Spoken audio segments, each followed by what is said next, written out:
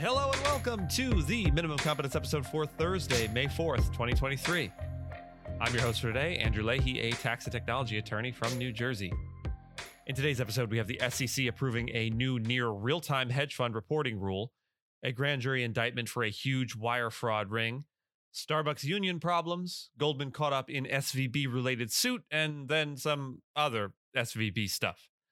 Let's let the force guide us through today's legal news.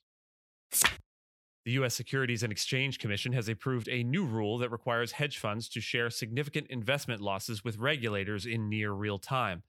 This marks a significant shift for an industry that is known for its secrecy and is expected to create more administrative work for businesses. Previously, funds have had to report positions in quarterly public filings. The SEC has announced amendments that require large hedge fund advisors and private equity fund advisors to file current reports in the event of certain reporting events that could indicate significant stress or investor harm. Large hedge fund advisors must file reports within 72 hours of events such as extraordinary investment losses, significant margin and default events, and terminations or material restrictions of prime broker relationships.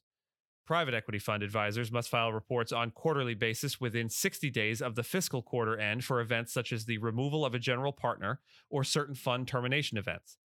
Large private equity fund advisors must also report information on clawbacks and provide additional information on their strategies and borrowings on an annual basis.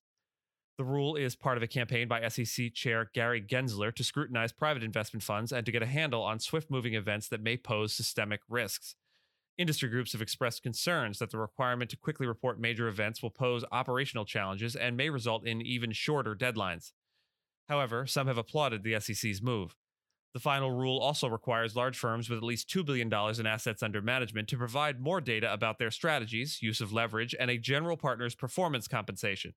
Separately, the SEC approved changes to increase the data that public companies must disclose about their stock buyback programs.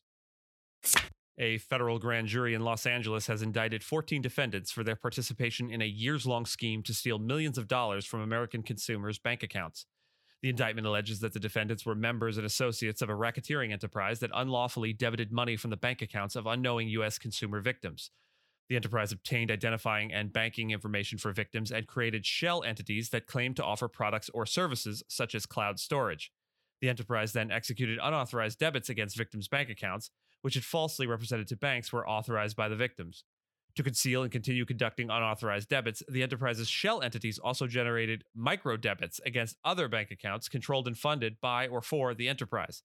Co-conspirator Harold Sobel was previously convicted for his role in the scheme and sentenced to 42 months in prison.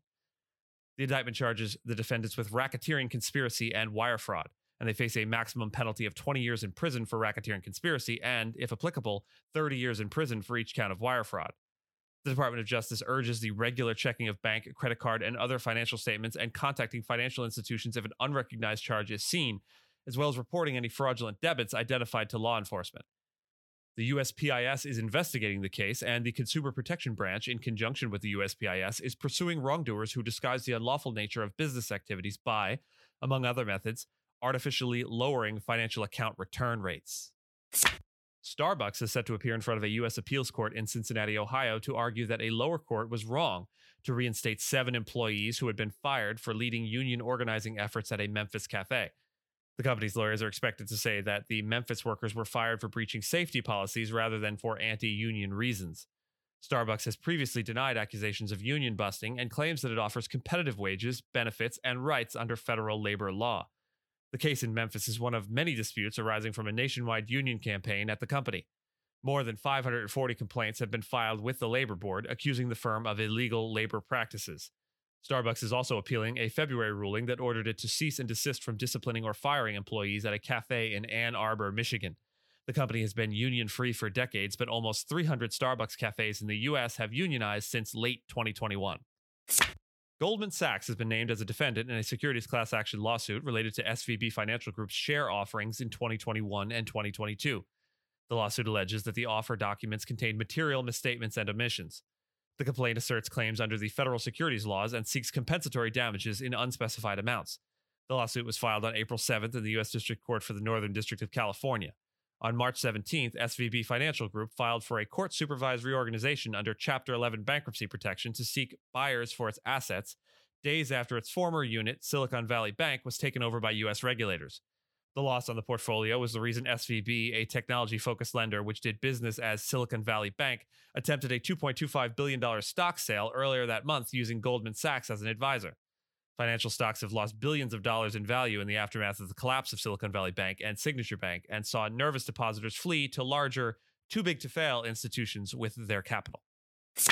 And speaking of Silicon Valley Bank, Federal Reserve Chair Jerome Powell criticized the leadership of Silicon Valley Bank and blamed poor management for the bank's collapse, which he described as an isolated instance caused by poor judgment. SVB, a bank popular with technology startups and venture capitalists, collapsed earlier this month after failing to raise cash, which led to panicked depositors withdrawing their funds. Powell stated that the bank grew too quickly, exposed itself to significant liquidity risk and interest rate risk, and didn't hedge that risk. The bank's collapse is the second largest bank failure in U.S. history. Powell declined to elaborate on his view of what went wrong at SVB or address whether Fed regulators could have prevented the bank's failure. Powell assured investors and ordinary bank customers that SVB's problems were unusual and don't reflect systemic problems with the country's banks.